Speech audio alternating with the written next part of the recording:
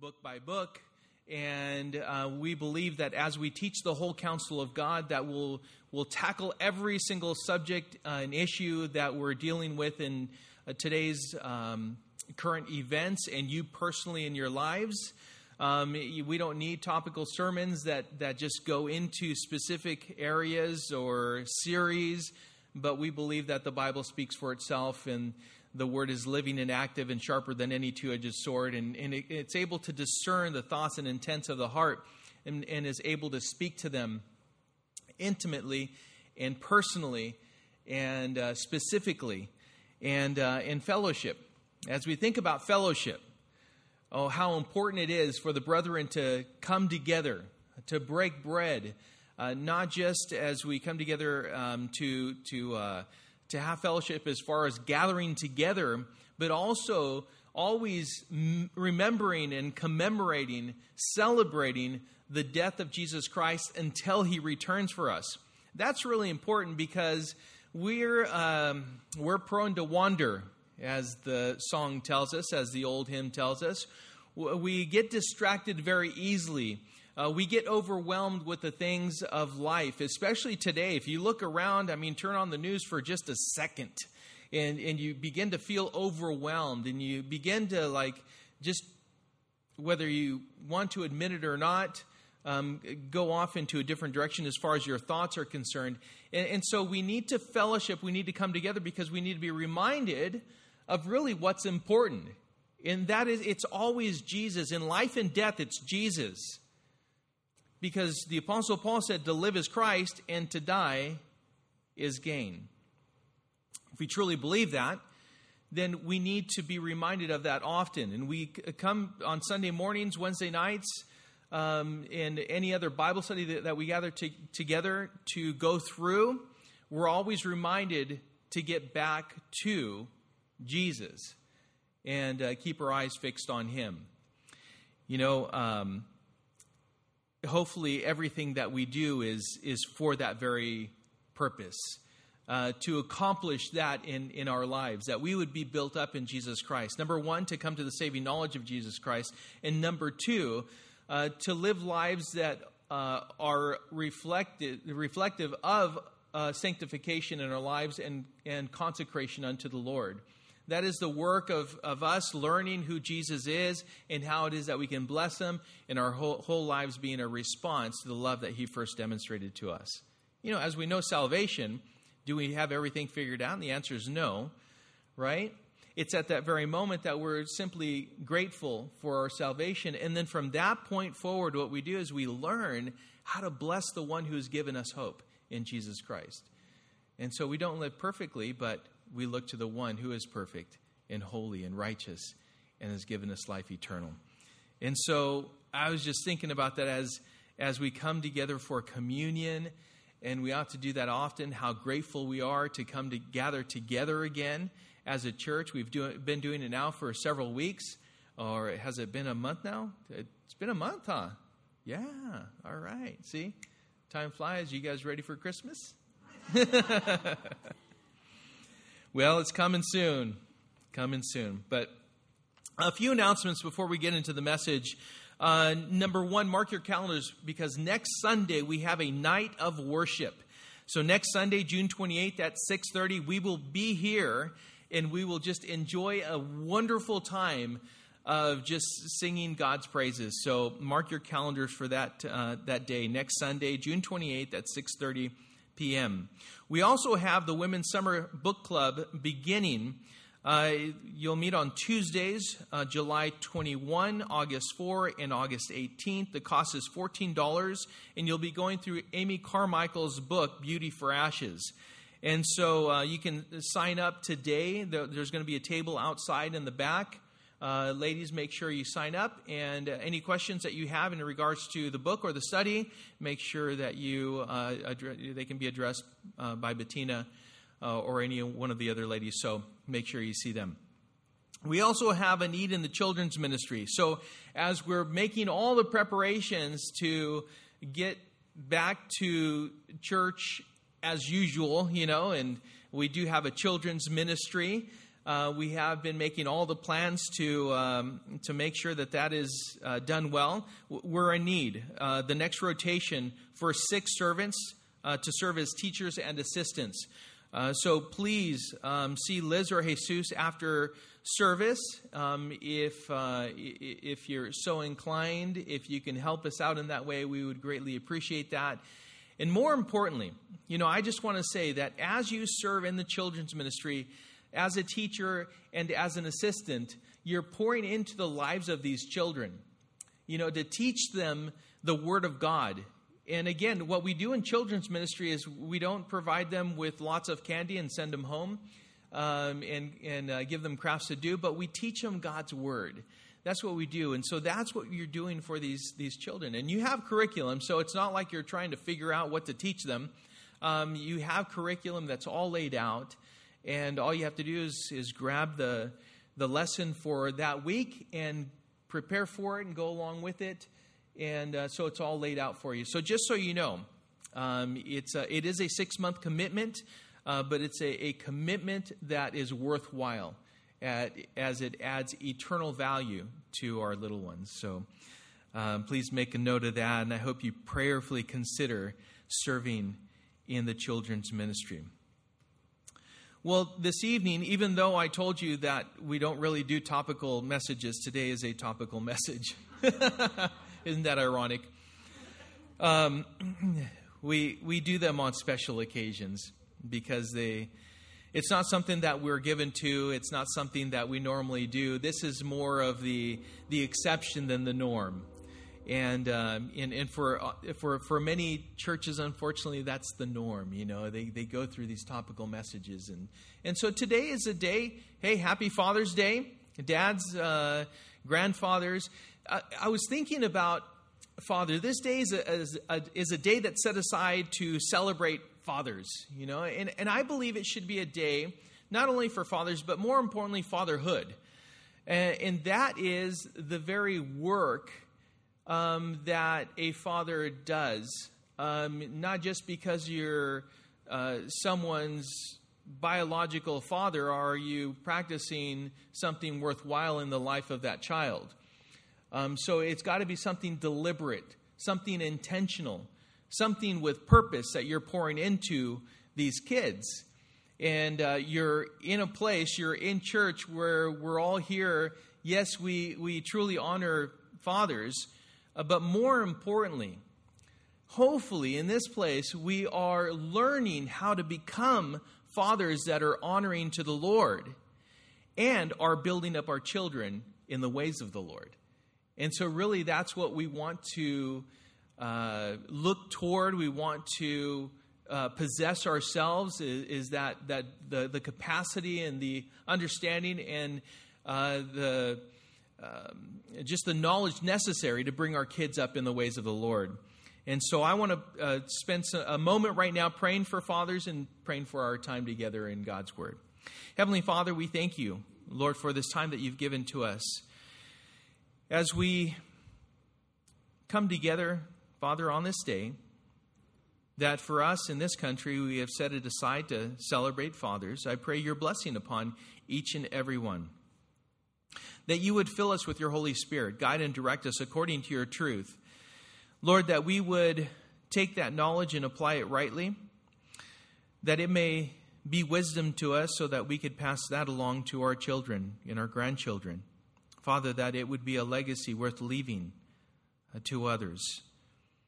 I pray, Lord, that fatherhood would also extend and impact others around us, because we know that others are looking, that others are watching to see how it is that we conduct ourselves within our own homes and in the church. I pray, Father, that the impact that we have is one that is good and pleasing to you.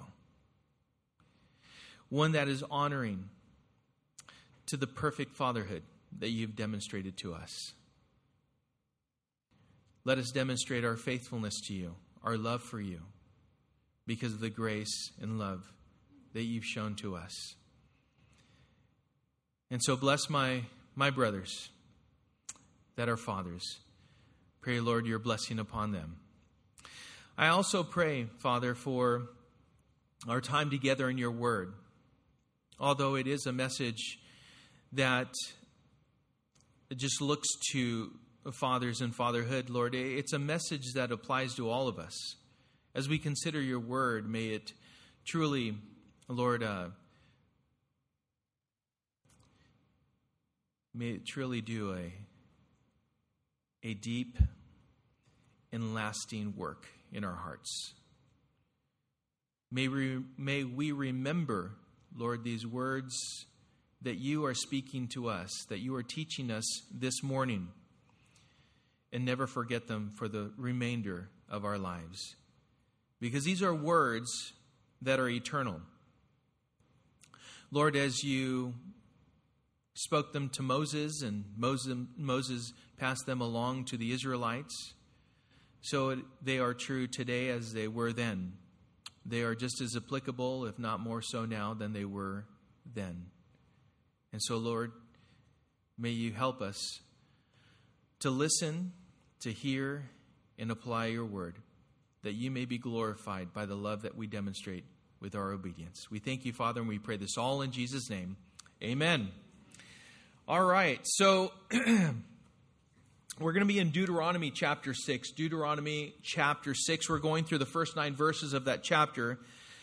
And one of the words that is oftentimes brought up on this day, and in fact, the name of our men's ministry is what, men?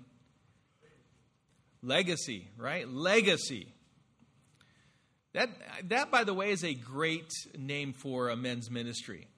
It brings conviction immediately, right? As you I want to be a part of the legacy ministry, something that is impactful. We're not talking about just our generation as far as our age group is concerned, but subsequent generations. Our goal should be how far down through the generations can we make an impact? How lasting can it be? How effective can our lives be for generations to come? That should be our goal. So, legacy. The title of this morning's message is A Legacy Worth Leaving.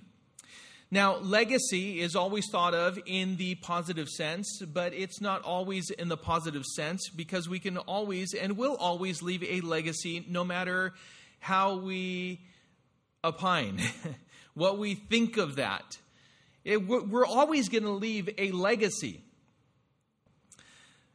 A legacy can be seen as something definitely positive, something that we leave for our children, an inheritance that we pass along to those that we care most about, our family.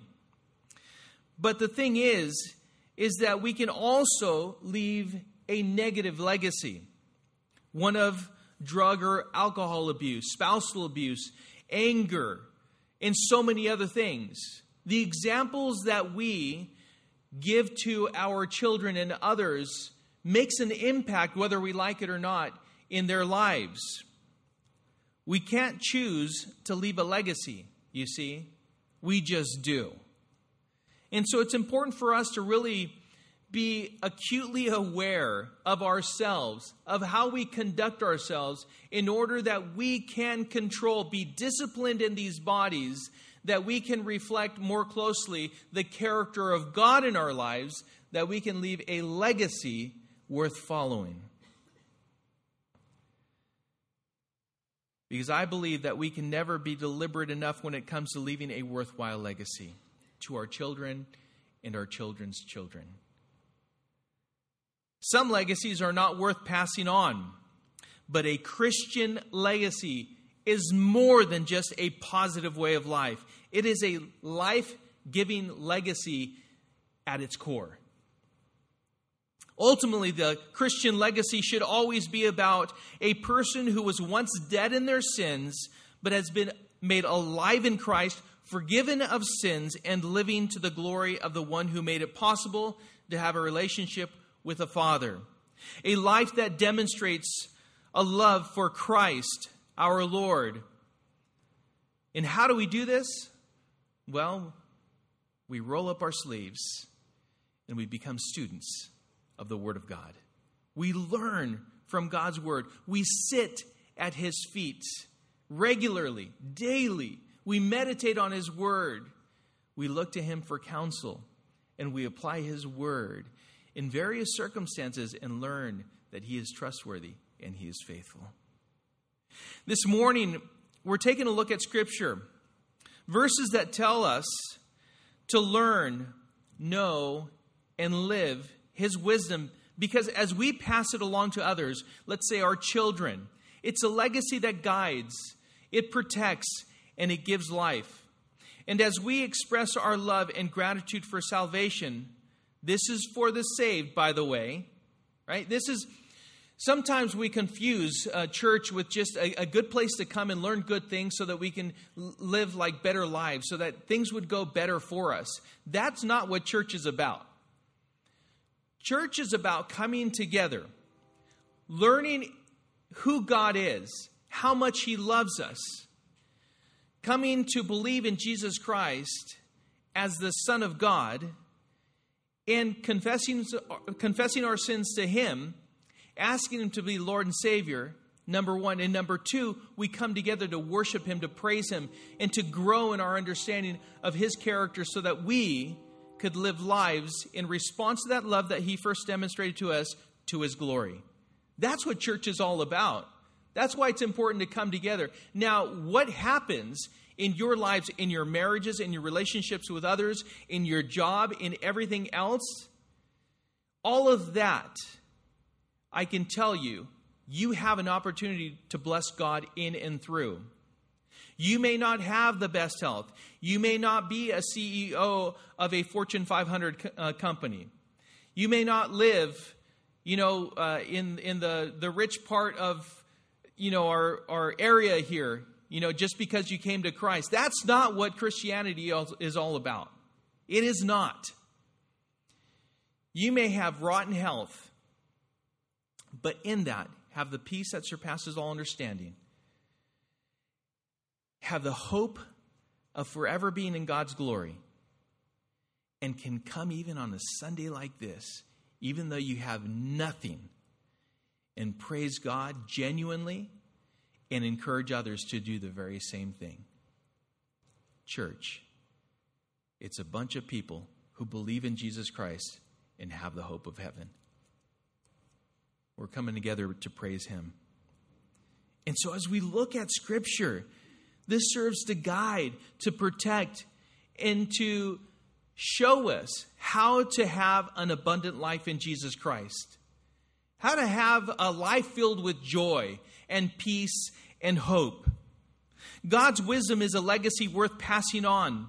Blessed is the one who finds wisdom and the one who gets understanding, for the gain from her is better than gain from silver, and her profit better than gold. She is more precious than jewels, and nothing you desire can compare with her. Proverbs 3:13 through 15. So if you're not already there, Deuteronomy chapter 6, please turn there. Let's read the first 9 verses here of Deuteronomy chapter 6.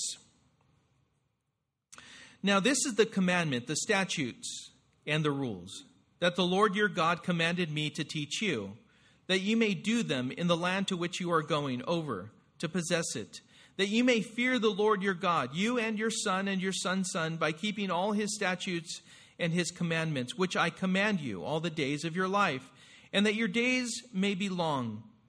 Hear, therefore, O Israel, and be careful to do them, that it may go well with you, and that you may multiply greatly, as the Lord, the God of your fathers, has promised you, in a land flowing with milk and honey.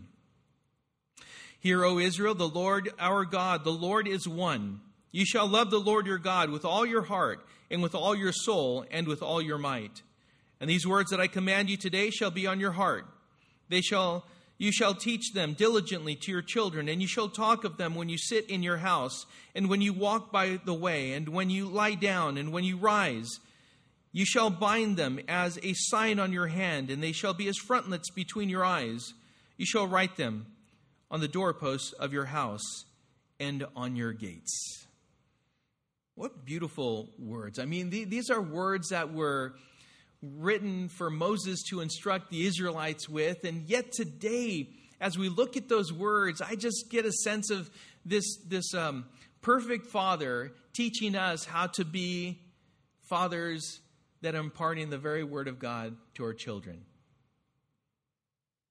Just that our faith is a faith of action. Christianity is a faith of action. We demonstrate our faith by our action. We in other words, we prove it. Not that we're out to prove our Christianity, our faith to other people, but what it does is it expresses a genuineness, a sincerity, that we are truly walking with the Lord. So we need to learn, we need to apply, and we need to teach. What is the best way to learn as you're doing that? Which one? As you yourself learn, you apply, and you teach. When you start teaching others the word, explaining to them the word, guess what happens to you? You learn more. You learn more. You're forced to. I've told you here recently that my son Christopher, he's in Spain or Italy. Now, who knows? He might be in Spain. He was in Germany not too long ago. He was actually sailing along the coast of Normandy, France, just a few weeks ago. And so anyway, so he's been reading the Word, and he comes up with some pretty difficult questions in regards to the Word. He's got me on my toes. And so I just keep thinking, though, as he asks me these questions, I think, okay, thank you, Lord, number one, that my son is reading the Word, and he wants to understand God's Word better, right? But for me, I'm thanking God because, man, I get to go into His Word and study it a little bit deeper, and I have to come back to Him with these answers. And these answers aren't just like, well, short, because they're involved. They're just very involved. But it's good for all of us. For us as parents, listen, not just as parents. Remember, fatherhood. Fatherhood is doing this very thing that we're teaching this morning. Learning, applying, and teaching. Learning, applying, and teaching. We can do that with each other. And as you teach, you yourself are learning just that much more. Remember, though, Christianity is a faith of action. Turn with me to James chapter 2. James chapter 2.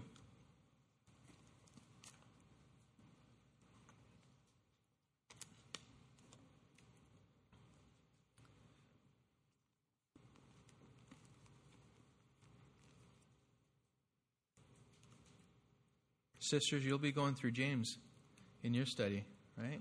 Preparing for that. Yeah. It's a great practical book.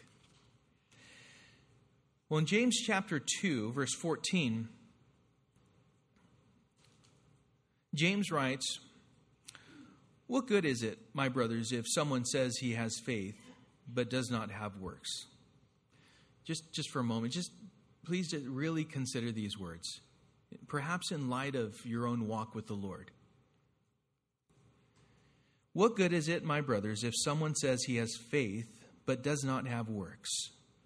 Can that faith save him? If a brother or sister is poorly clothed and lacking in daily food, and one of you says to them, "Go in peace, be warmed and filled," without giving them the things needed for the body, what good is that? So also, faith by itself, if it does not have works, is dead. But someone will say, "You have faith and I have works. Show me your faith apart from your works, and I will show you my faith by my works." You believe that God is one, you do well. Even the demons believe and shudder. Do you want to be shown, you foolish person, that faith apart from works is useless? Was not Abraham our father justified by works when he offered up his son Isaac on the altar?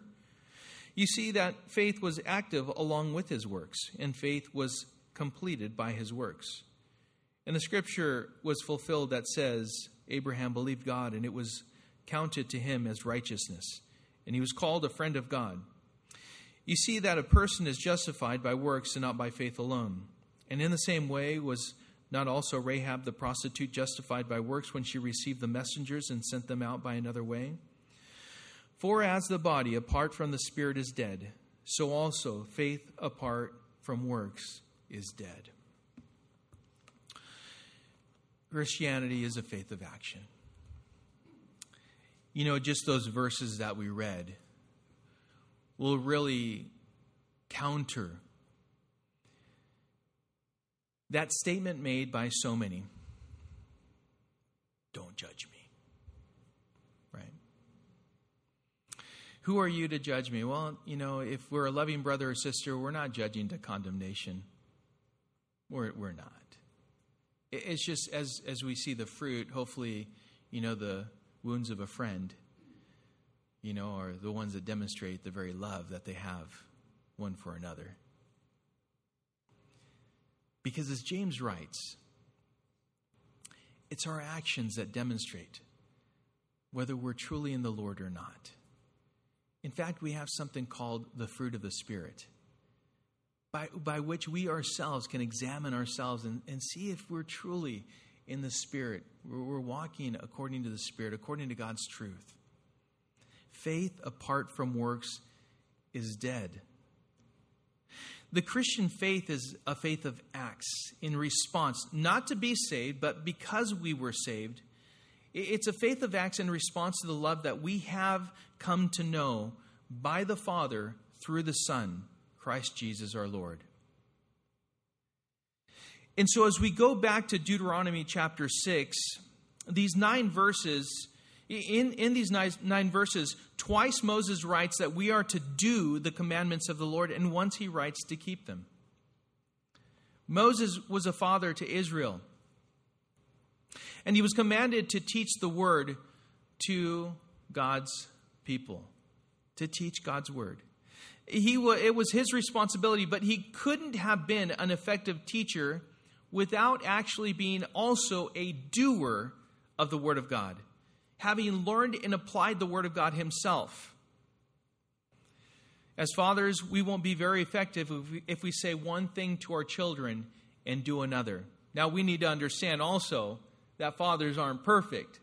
And so we should also, as fathers, learn to be humble and to confess when we've fallen short. Oh, that teaches so much to our kids as we do that. But we need to be doers of the word. Chuck Swindoll writes, quote, "You want to mess up the minds of your children? Here's how. Guaranteed. Rear them in a legalistic, tight context of external religion, where performance is more important than reality. Fake your faith, sneak around and pretend your spirituality. Train your children to do the same. Embrace a long list of do's and don'ts publicly, but hypocritically practice them privately. Yet never own up to the fact that it's hypocrisy. Act one way, but live another. And you can count on it. Emotional and spiritual damage will occur." Close quote. You see, God tells us to be genuine, and he tells us to be steadfast. That means consistent.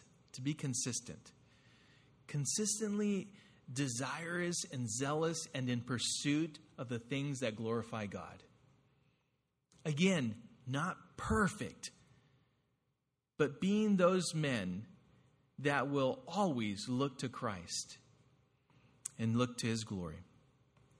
So 2 things that I want to touch on this morning is, number 1, fathers be an example of faith in God, and number 2, fathers teach faith in God.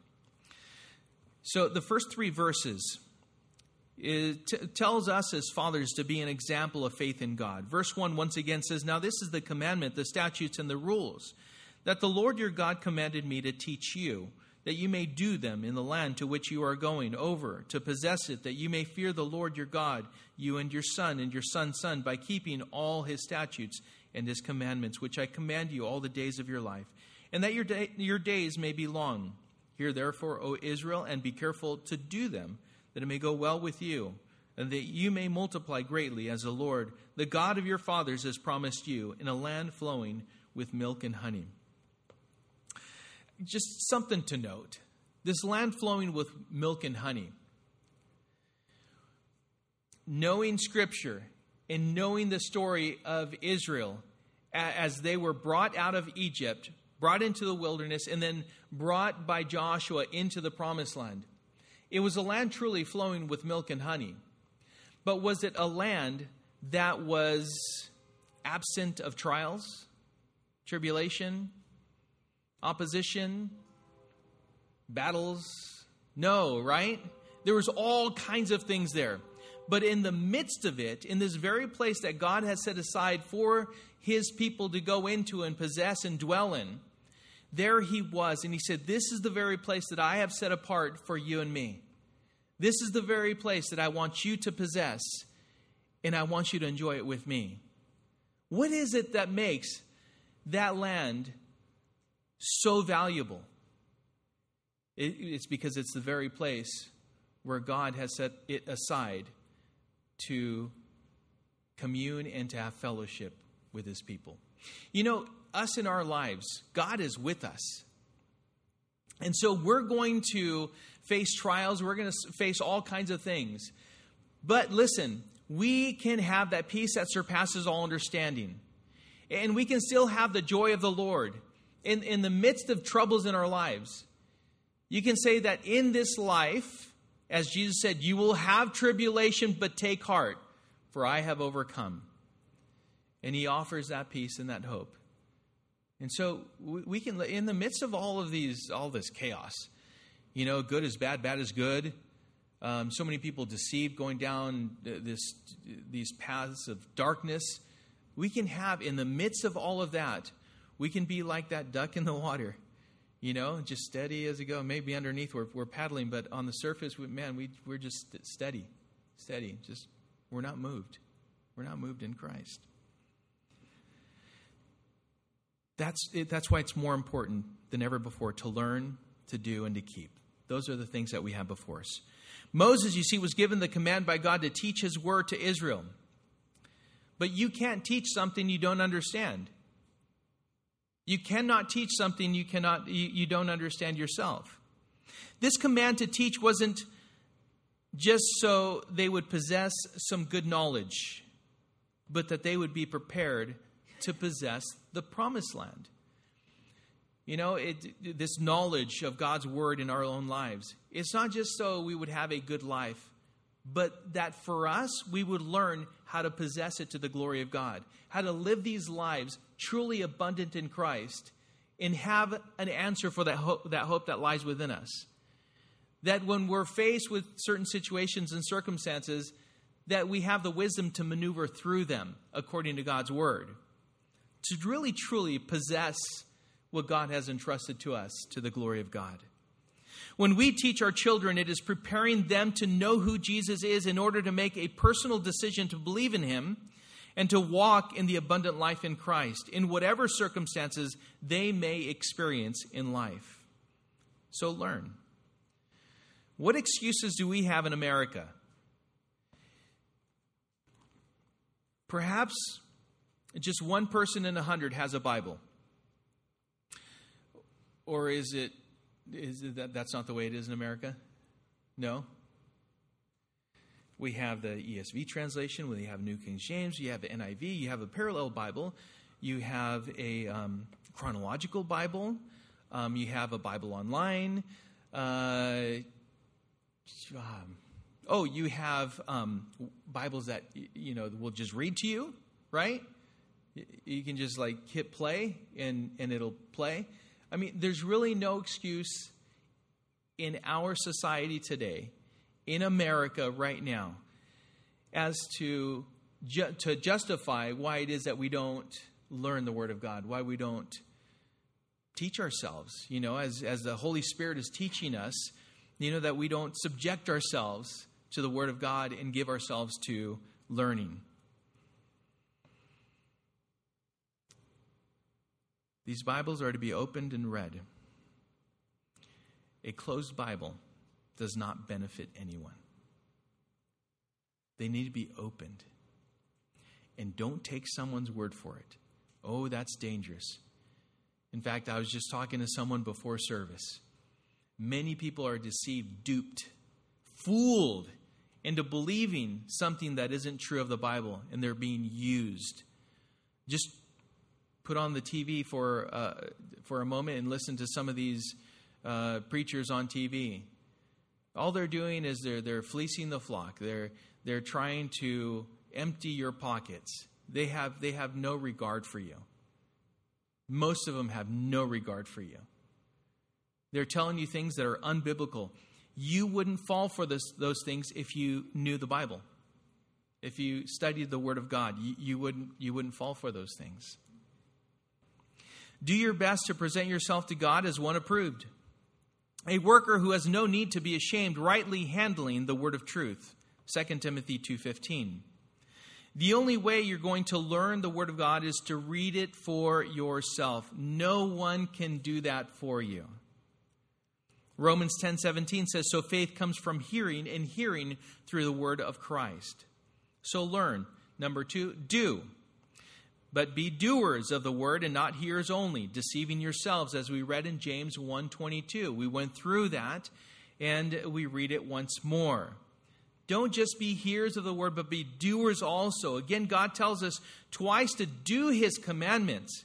It's not enough to come on Sundays and hear the word of God taught, explained, and exhorted to live by if it doesn't impact your life in personal application.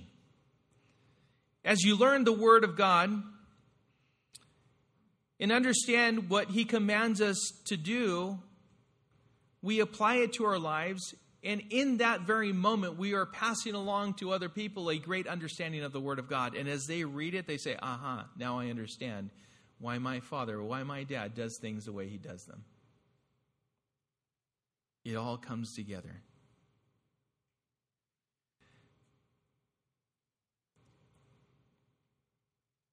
Learning the Word of God should be a habit that we're given to Sunday to Sunday, every single day of the week.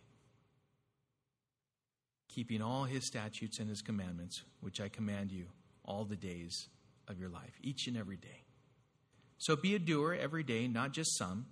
Consistency speaks loudly to your children that you belong to God every moment of every day.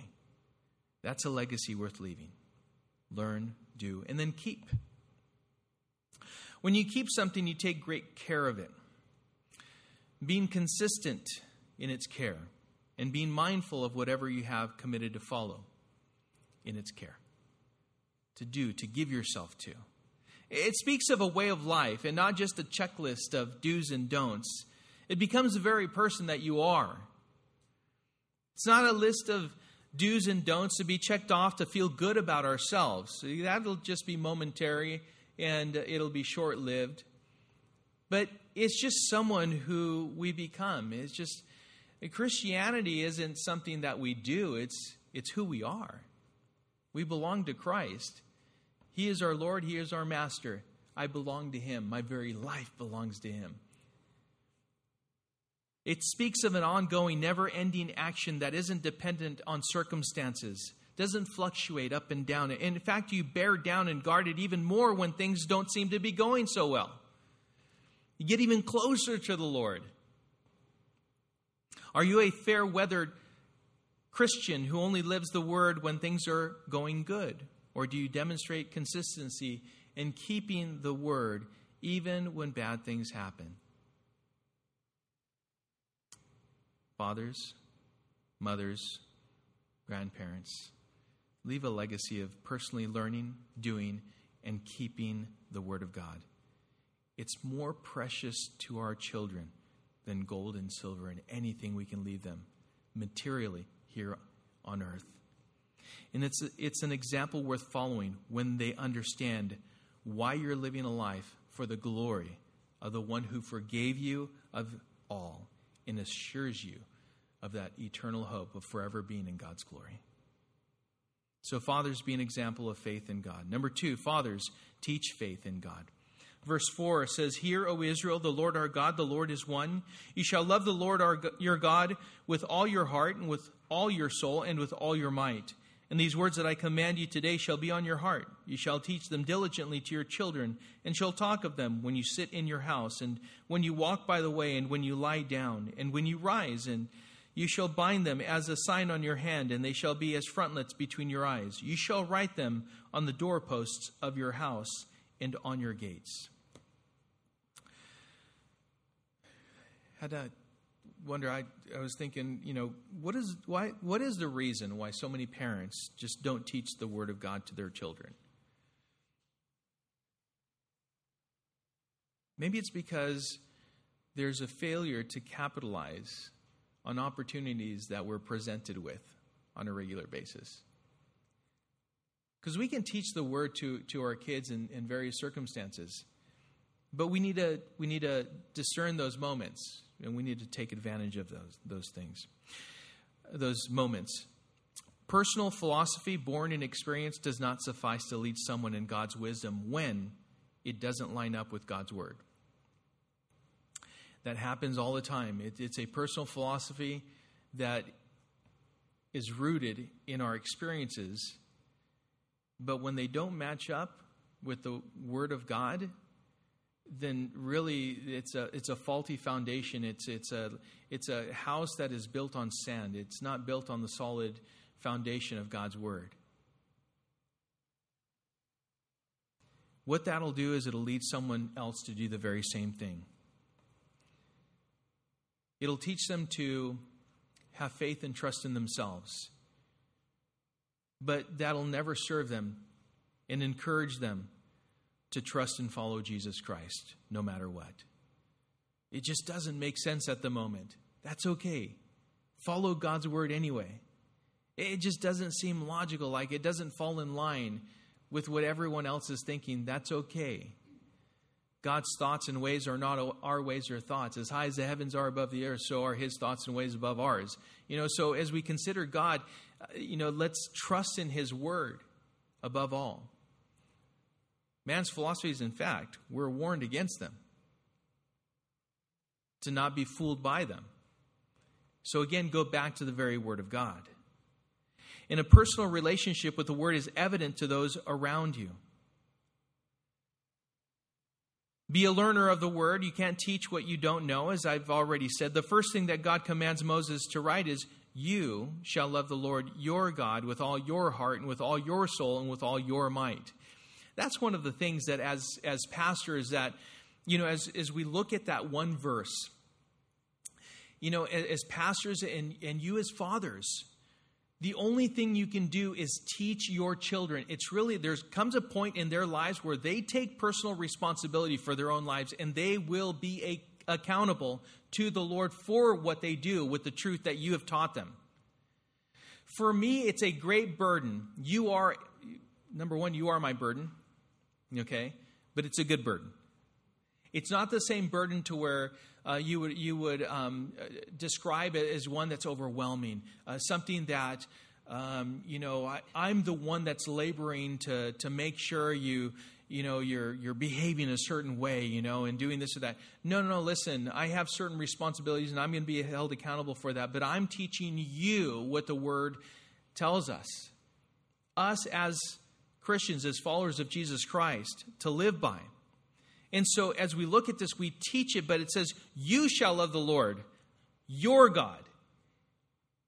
Is He your God? If He's your God, then you're going to learn how to love the Lord with all your heart. Not someone else's heart, but with your heart and with all your soul and with all your might. It's a personal application. It's not something that someone can do for you. Your relationship with Jesus is vital and critical to teaching others, and especially your children, what it is to have a relationship with Him. We are commissioned by Jesus to make disciples of all nations, to teach others to observe all that God has commanded us, according to Matthew chapter 28, verses 19 and 20. And we can't do this effectively if we are not wholly, completely surrendered to God as Lord of our lives. We are to be hiding God's Word in our hearts that we may not sin against Him. We are to have God's very word be a lamp to our feet and a light to our path, that we know where we're standing and where we're going, the direction that we ought to go in, according to Psalm 119:11 and 119:105. We are to allow God's word to penetrate our hearts and show us how to be Christ-like. Hebrews 4:12 says, "For the word of God is living and active, sharper than any two-edged sword, piercing to the division of soul and of spirit, of joints and of marrow, and discerning the thoughts and intentions of the heart." As fathers, we are to allow that in our lives first. Sometimes God loves us with a tough love. We know that. But remember, he disciplines those whom he loves. But it's his pure love nonetheless. He doesn't leave us as orphans, and neither should we do that with our children regarding the word of God. Never giving up on them, but always willing to love on them with the very truth of God's word. Our first priority should be to allow him to be Lord of our lives so that we can confidently and diligently teach that to our children. So first things first is our own relationship with the Lord, and teach practically. Talk, bind, and write. You know, these words that describe how it is that we are to teach our children. We are to talk about God's truth, God's word. We are to bind them.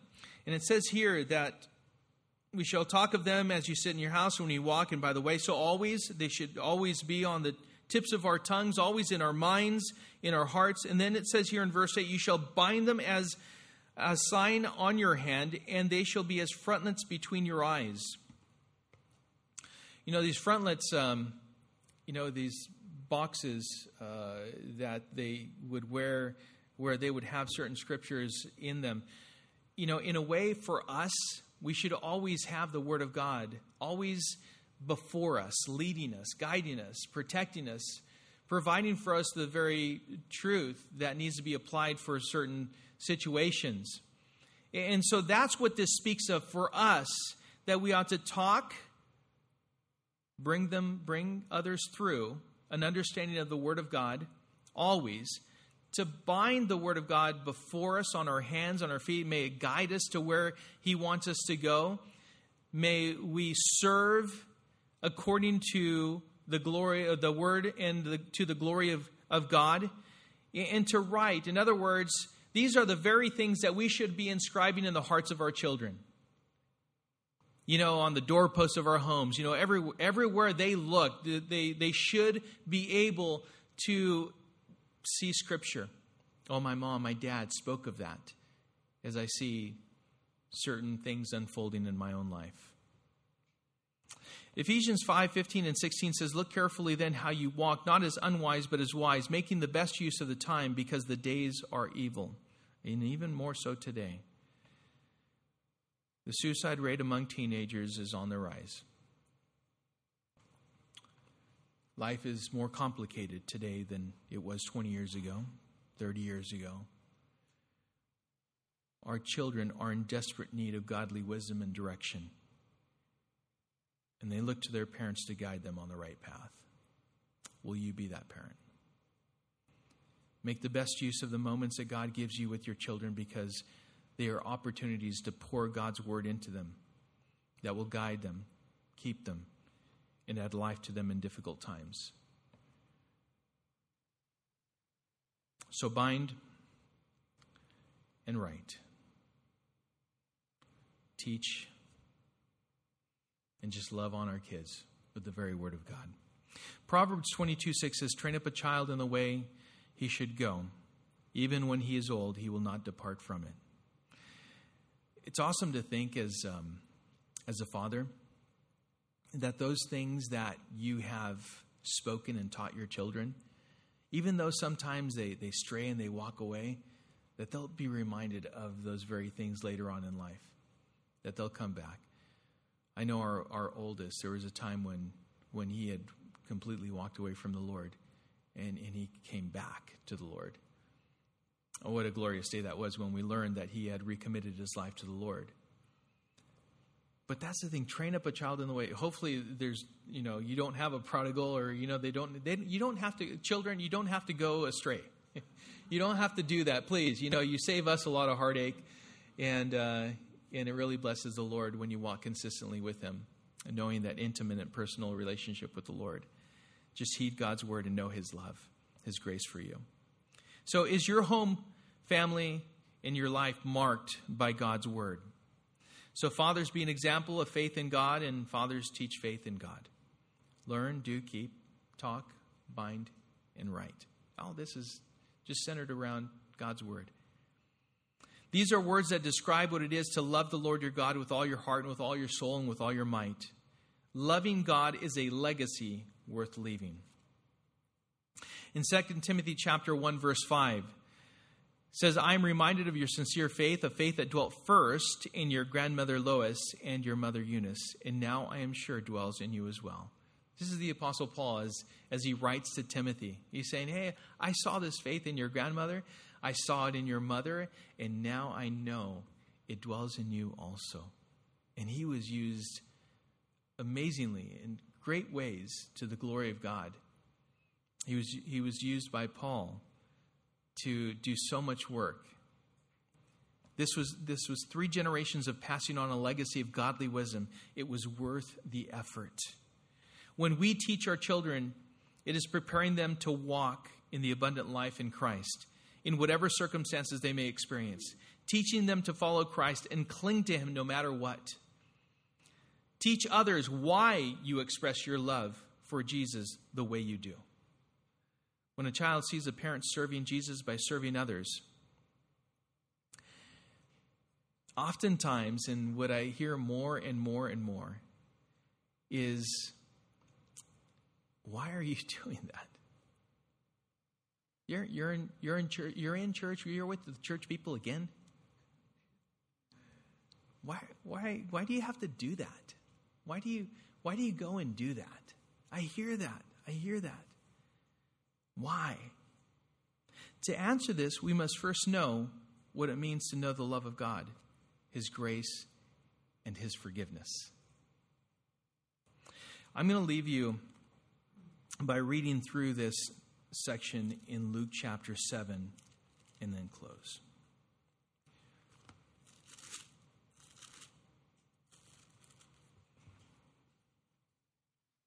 In Luke chapter 7, so this is not me explaining it, this is the Lord explaining it.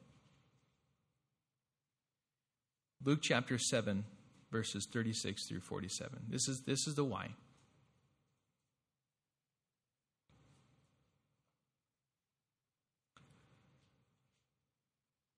One of the Pharisees asked him to eat with him. And he went into the Pharisee's house and reclined at the table. And behold, a woman of the city who was a sinner, when she learned that he was reclining at table in the Pharisee's house, brought an alabaster flask of ointment.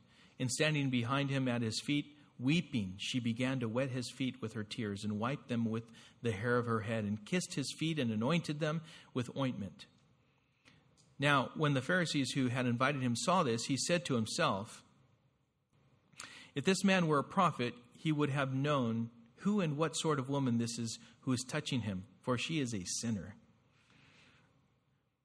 And Jesus answering said to him, Simon, I have something to say to you. And he answered, say it, teacher. A certain moneylender had 2 debtors, one who owed 500 denarii and the other 50. When they could not repay, he canceled the debt of both. Now which of them will love him more? Simon answered, the one I suppose for whom he canceled the larger debt. And he said to him, you have judged rightly. Then turning toward the woman, he said to Simon, do you see this woman? I entered your house. You gave me no water for my feet, but she has wet my feet with her tears and wiped them with her hair. You gave me no kiss, but from the time I came in, she has not ceased to kiss my feet.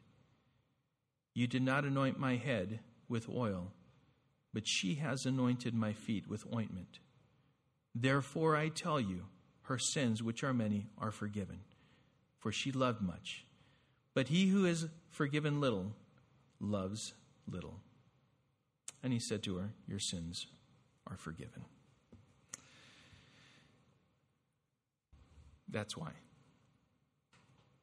I can't but serve the Lord. I love my kids. I love my boys. But they don't dictate how much time I spend here. They just don't. I have a wife that understands that. She has never held me back from serving the Lord. Never said, I can't, or, none of that. That's the why.